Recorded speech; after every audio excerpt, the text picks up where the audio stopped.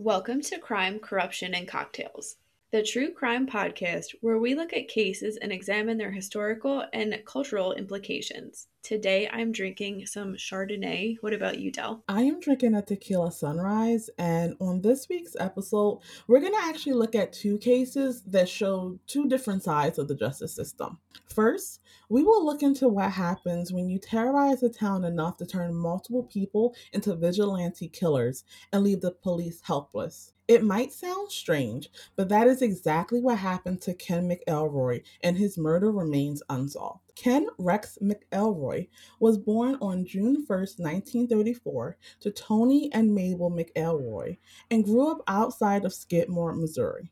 He was the 15th out of 16th child, and his parents were poor migrant tenant farmers. He was a high school dropout, and his criminal history started at 15 with small time thefts. He also started to gain a reputation as a womanizer. He fathered 10 children with multiple women. McElroy met Trina McLeod when she was 12 and repeatedly raped her. She became pregnant at 14 and dropped out of school to go live with McElroy and his third wife, Alice. 2 weeks after giving birth, Trina and Alice fled to Trina's parents' house. McElroy tracked them down and forced them to return home. McElroy divorced Alice and married Trina to circumvent statutory rape laws.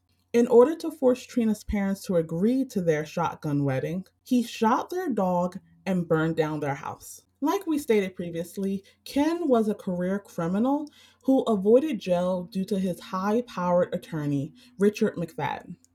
He was indicted 21 times for various crimes, including theft of grain, gas, alcohol, antiquities, and livestock. The witnesses often refused to testify. He stalked his targets and watched them at home. He often would have a gun with him, and the victims could not get the police to step in. In June of 1973, McElroy was indicted on arson, assault, and statutory rape charges. He was arraigned and released on a $2,500 bond. Since she was still a minor, Trina was placed in foster care in Maryville, Missouri. McElroy went to the foster home and told the family that he would do a girl for girl trade. McElroy knew where the foster family's daughter went to school and her bus route. As a result of this threat, more charges were filed against McElroy. On July 27, 1967, Skidmore farmer Romaine Henry said McElroy shot him twice with a shotgun after Henry challenged him for shooting weapons on his property. McElroy was charged with assault with intent to kill. McElroy denied that he was at the scene. As the case dragged on without a court date, Henry said that McElroy had parked outside his home at least 100 times. At the trial, two raccoon hunters testified that they were with McElroy the day of the shooting away from Henry's property. Henry was forced to admit in court under questioning by McElroy's attorney that he had concealed his own petty criminal conviction for more than 30 years ago. McElroy was acquitted. In 1981, one of McElroy's children tried to steal candy from a local grocery store owned by Ernest Bo Bowenkamp and his wife Lois. The child got into an argument with the clerk Evelyn Summy. McElroy then began stalking Bowenkamp's family and threatening Bo. This led to a confrontation in the back of Bo's store, and McElroy shot Bo in the neck. Luckily, Bowenkamp survived, and McElroy was charged with attempted murder. McElroy was convicted at trial of assault, but freed on bail pending his arrest. After being released, McElroy went to the D&G Tavern with an M1 Garand rifle and bayonet and made graphic threats about what he would do to Bowenkamp. This led to several patrons deciding to see what they could legally do to prevent McElroy from harming anyone else. Nottoway County Sheriff Dan Estes suggested they form a neighborhood watch. On the morning of July 10, 1981, townspeople met at the Legion Hall in the center of town with Sheriff Estes to discuss how to protect themselves. During the meeting, McElroy arrived at the D&G Tavern with Trina. As he sat drinking at the bar, word got back to the men at the Legion Hall that he was in town. Sheriff Estes instructed the assembled group not to get into a direct confrontation with McElroy, but instead seriously consider forming a neighborhood watch program. Estes then drove out of town in his police cruiser. The citizens of Skidmore then decided to go to the D&G Tavern.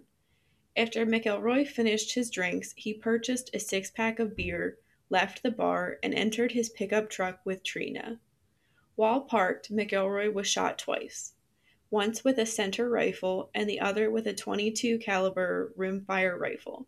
There were 46 witnesses, including Trina, but no one called for an ambulance. The witnesses claimed to be unable to name the assailant or that they didn't see them.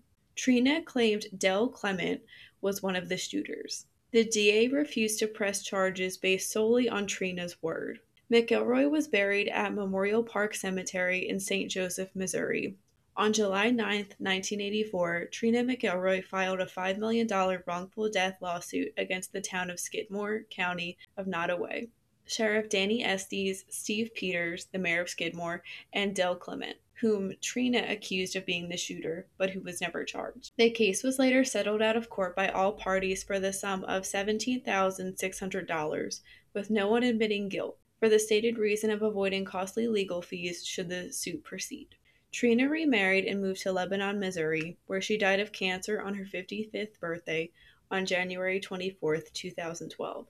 Aside from Del Clement, no other persons of interest have been named, and the town shows no signs of revealing Ken McElroy's killer.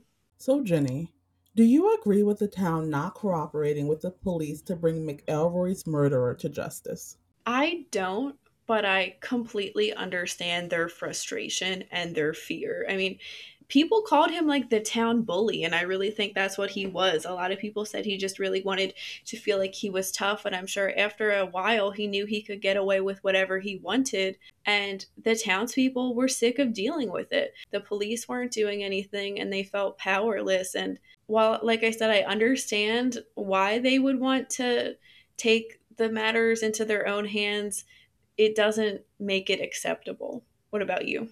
Yeah, I definitely agree that one of the things that definitely comes up anytime you're reading about him is the fact that everyone felt like they were so powerless and there was nothing that they could do.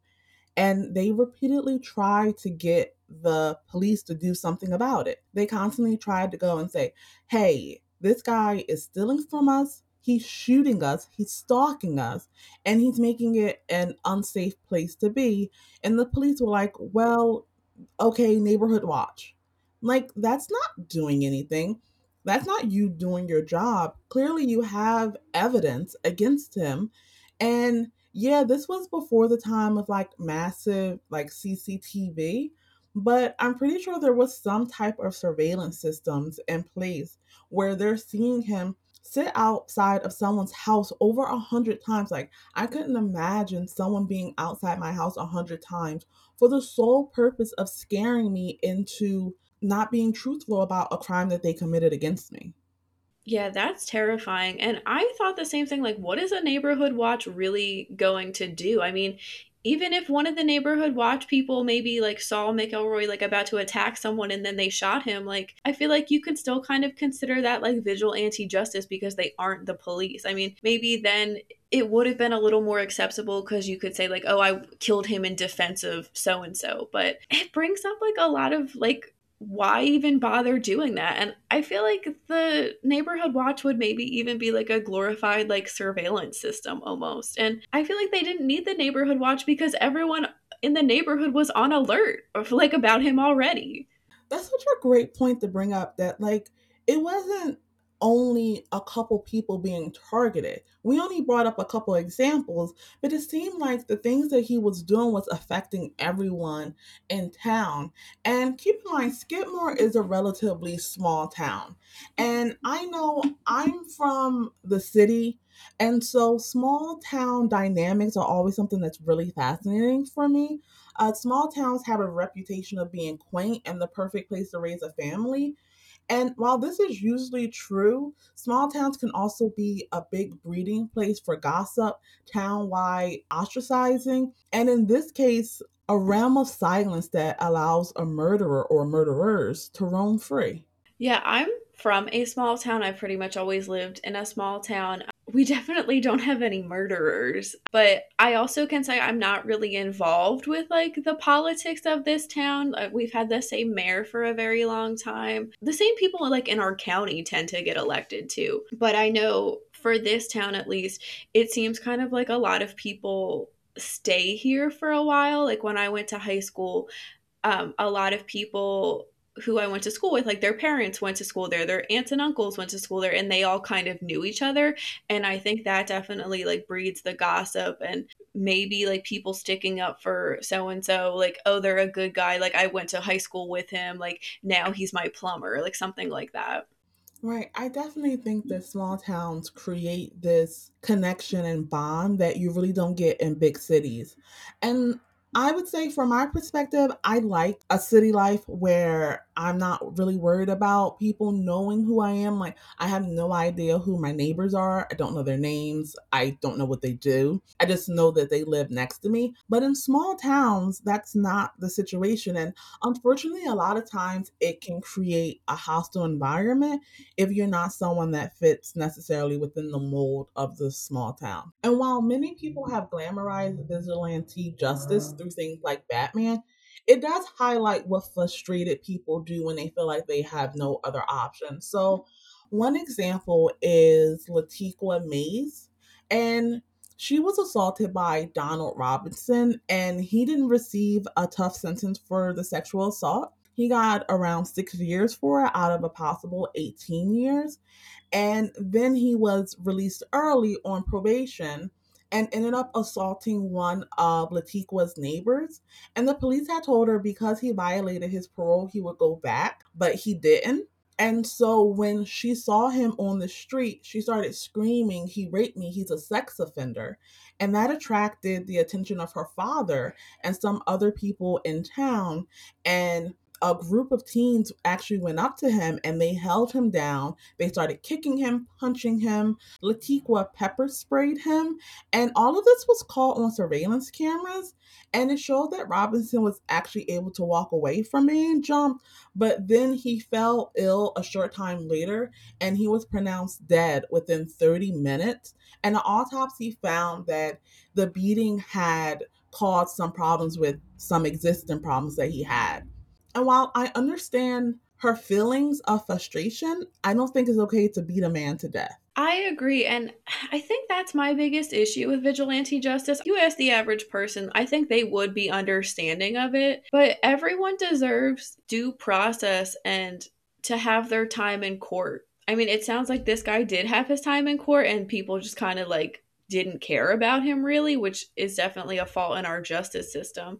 But you shouldn't take matters into your own hands because what if then his family, like reacted and then like beat some of the people up that were on camera? Like, is that vigilante justice then for his family? Because they clearly would want some justice. I'm glad you mentioned Batman because I think there's a lot of superheroes that are kind of like anti-heroes get vigilante justice. I know the Punisher is a big one, and I think when they think of the Punisher, they do think of like an anti-authority person, and that's very attractive, and I think that's like a big element of vigilante justice. That's so true. And you had brought up due process. And that brings me to the case of Timothy Chandler because his house was actually set on fire by Robert Bell and Lamar Sellers before he was even convicted of a crime. And unfortunately, his wife ended up dying in that fire and he ended up homeless. And again, this was before he was even convicted on the child pornography charges that he was arrested for. With that type of crime, child pornography and sex offenders, which I know we're going to be talking about, people definitely don't see them as human and they think they deserve like the worst punishment imaginable. I'm sure you've probably seen people say like all sex offenders need to be castrated and why are we testing drugs on animals when we could just test them on sex offenders? And that's not how things work. One other vigilante justice case we wanted to talk about was Ellie Nesler, who shot and killed her son's sexual abuser in court, actually.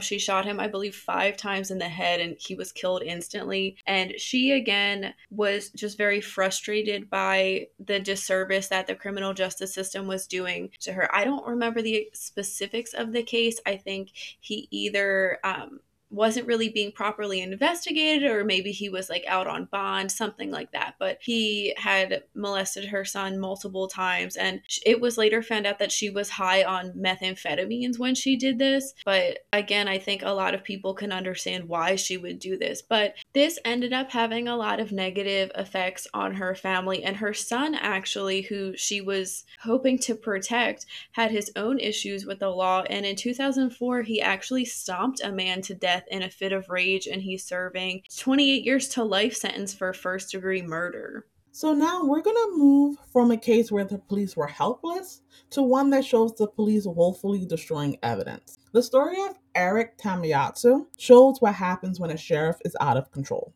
41-year-old Eric was a native of Hood River, Oregon. He operated a fruit orchard business from his house that was located in a remote area outside of town. Eric and a friend, Diane Anderson, were at Eric's house in June of 2001.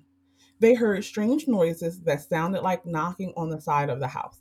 They investigated the sound and found shoe prints in the dirt. These were later washed away. Diana left a few hours later and said bye to her friend for the last time. This was the last time anyone saw Eric alive. The next week, Don Dixon went to Eric's house. Don was a friend and business consultant, and he was worried when no one had heard from Eric. Don had a spare key and used it to enter Eric's house. When he entered the bedroom, Don found Eric's naked, decomposing body. County Sheriff Joe Wappler said he noticed no evidence of foul play and believed that Eric had died naturally. As Eric's body was being removed from the house, Hood River County Sheriff Wappler approached Don Dixon and wanted to know if Eric had a burn pile on his property.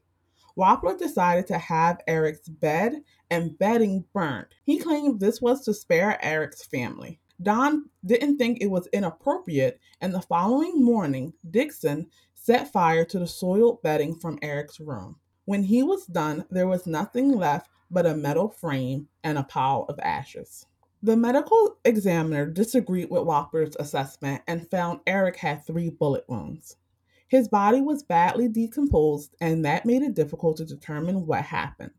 This was not helped by the destruction of evidence at the hands of the sheriff and Dixon. There have been several suspects in this case. All suspects are innocent until proven guilty in the court of law. The first is Eric Smith, who was a friend of Tamiyasu, and they had started a business selling used cars that went out of business and cost them $15,000. Smith claims the idea that he would murder Eric is nonsense, and he did pass a polygraph test. The second suspect is Don Dixon, who, as you recall, found the body and burned the bedding at the request of the sheriff. His motive isn't really clear, but why would he destroy evidence? In March of 2002, Wampler issued a challenge for Don Dixon to take a polygraph test after he was named a person of interest in Eric's murder. Detective Jerry Tiffany said Dixon complied with that request at his own expense.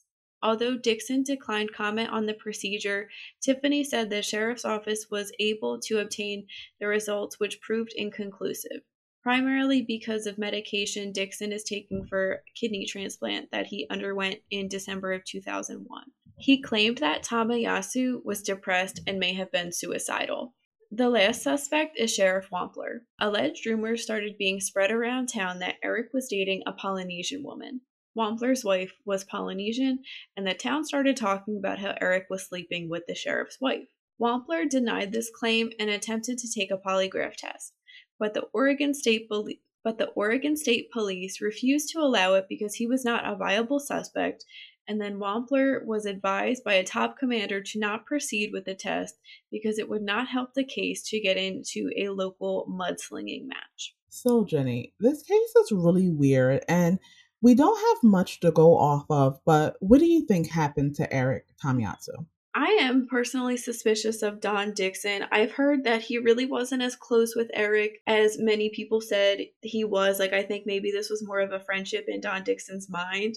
And I had also heard of him trying to make Eric Smith look bad, trying to say that there was like a big conflict between Smith and Tamiyasu that didn't really happen. I really wish we had these footprints that were outside that got washed away, and that's obviously like because of nature most likely, but I wish we had them. I feel like that would really help crack this case. What about you? So I definitely agree that I wish we had more evidence. But as for who I think was the most likely suspect, honestly, I think the sheriff was because, the rumors were spreading. He got really defensive. Of course, he said the standard line of, no, he wasn't with my wife, but there wasn't really any evidence to support whether they had an affair or not. And it's not like Whopper provided any evidence stating that his wife wasn't having an affair with Eric. And I can definitely see Whopper being so mad that he murdered Eric, knowing that he's the sheriff, so he's going to be the one to respond to a scene like this. And then he ended up destroying evidence, which I feel like just adds to, okay, you're trying to hide something. Yeah, that should be like the number one thing you're taught in like the police academy or like investigator academy, like don't destroy evidence. That's what pisses me off most about this case because you ask the average person, like they'll know not to burn a blanket and bedding that the victim was found on because there's clearly some type of DNA evidence, whether it's hair, whether it's blood, anything like that. And in 2001, like people were aware of DNA and like the power that it has. That's so true. And it brings up this concept of a cover up. And a cover up is any attempt, whether it was successful or not, to conceal evidence of wrongdoing, error, incompetence, or any other embarrassing information. In a passive cover up, information is simply not provided, and in an active cover up, deception is used. The expression is usually applied to people in positions of authority who abuse their power, like a sheriff, to avoid or silence criticism or to deflect guilt of wrongdoing. Perpetrators of a cover up may be responsible for a misdeed, a breach of trust or duty, or a crime. And a cover up that involves multiple parties is considered a conspiracy. And while the terms are often used interchangeably, a cover up usually involves withholding incriminatory evidence while whitewashing is releasing misleading evidence. So in this case, it seemed like there was a destruction of evidence or spoliation of evidence on the part of the sheriff. It's interesting to me how quick the state police kind of came to his defense, too. And maybe, taking a polygraph test would have been like a waste of time and resources. But I mean, I guess they didn't really have anything hard evidence wise to really link him to the crime, but that's so bizarre to again to burn the evidence. Why would you do that? Why would his family really need to look in there anyway? It's often argued that people destroy evidence because they're guilty. And I don't know, that's something that I agree with because I don't understand why you would destroy evidence that could possibly make it look like you're guilty if you're not. I agree. I do think in this case it could just be poor police work and incompetence. This was a small town that probably didn't have like a lot of murders going on, and I don't know, maybe they just thought that again was the best thing to do for Eric's family, like the sheriff said. It's very strange regardless. But we do see police mishandling evidence, people destroying evidence. We see, I can't think of like a specific case off the top of my head, but how many times have we seen like a body in a car and then the car gets set on fire to destroy evidence? We also see a lot of evidence being mishandled by the police too. And again, you could say that's part of covering something up, hiding something for someone, or just general incompetence and lack of resources. That's true. And I just wanted to give one example of a cover up that's always really interesting, and that's the Iran Contra affair, which was a political scandal in the United States that occurred during the second term of the Reagan administration. And it had senior administration officials secretly facilitating the sales of arms to Iran, which at the time was subject arms embargo. And they hope to use the proceeds from the sale to help fund Contras in Nicaragua. And 14 administration officials were actually indicted, including the then Secretary of Defense. 11 convictions came out of that. And anyone that was indicted or convicted, they were all pardoned on the final days during the presidency of George H.W. Bush, who had been the vice president at the time of the affair. So I think a reason why people believe that there could have been a cover up is because of the immense amount of power that a sheriff holds within their locality. So they're able to set police priorities and they can even form a posse. And one example of this is Joe Arpaio of Maricopa County, Arizona. And he infamously wanted his officers to focus solely on immigration and often neglected investigating other crimes like sexual assault. And another issue with sheriffs are that they're elected, and that means that they have to campaign like politicians. So I think my first question would be, what would be the best way to actually get a sheriff into office? Should they be elected or should we be choosing them through other means? I think it's ridiculous that judges and sheriffs are elected.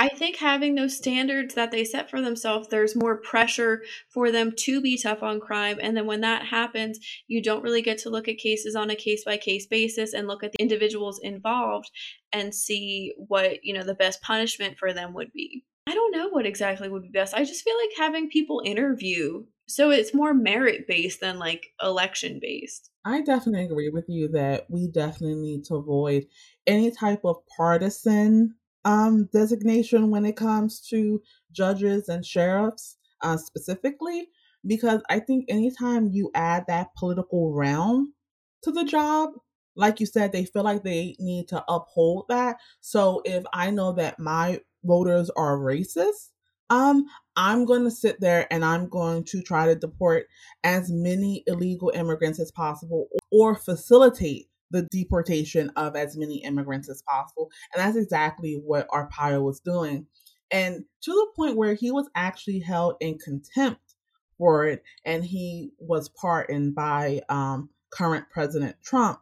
And I think that's also a question of what is the best mechanism to hold sheriffs accountable? Because if someone is doing something so wrong that they were convicted for it, but they can just be pardoned by someone else, like how do we hold them accountable? How do we make sure that they're not doing things that's going to hurt the people that they're supposed to be protecting? That's the biggest question, and I think that's something as a nation we're talking about. I did want to say Arpaio is trash. I've seen articles about how prisoners in Maricopa County jails and prisons are forced to wear like pink because I guess to him that like demasculates them and embarrasses them. They also live in like tents and they're like out in the heat all day. It's a question of like human rights, I kind of think. To hold people accountable, I would say to have some kind of third party group or another sheriff's department maybe investigate them, but I don't really know how helpful that would be either because I'm sure a lot of people would know each other like agency by agency. I know for the Mitrice Richardson case, I don't know if like every sheriff's office is supposed to have like an internal affairs department. I guess they probably are, but with Mitrice Richardson, the LA County Sheriff's Department, their internal affairs office is again like alleged to be corrupt, just like I guess everything in LA County is. So it brings up the question: who do we trust? Who's going to police the police? We keep hearing claims of corruption. Maybe some of your funding gets taken away. I know that's another big thing people are talking about too, defunding the police and spreading their funds into other like community-based organizations and different areas that will help the community, like education and healthcare. Maybe we think of taking some funds away. I definitely agree that having some punitive damages would definitely set the stage for people to be more accountable. That wraps up this week's case. Thank you for listening. Let us know in the comments what you think about the cases of Ken McElroy and Eric Tamiyasu. Make sure you click the subscribe button. You can find us on your favorite podcast platform and YouTube every Wednesday with a new episode. Follow us on Instagram at Crime Corruption Cocktails and on Twitter at Charade Inc. Please consider donating to our Patreon. This will help us get better equipment and bring higher quality content to you. We appreciate any amount you are able to give. This is Jenny and Dell signing off. Stay safe.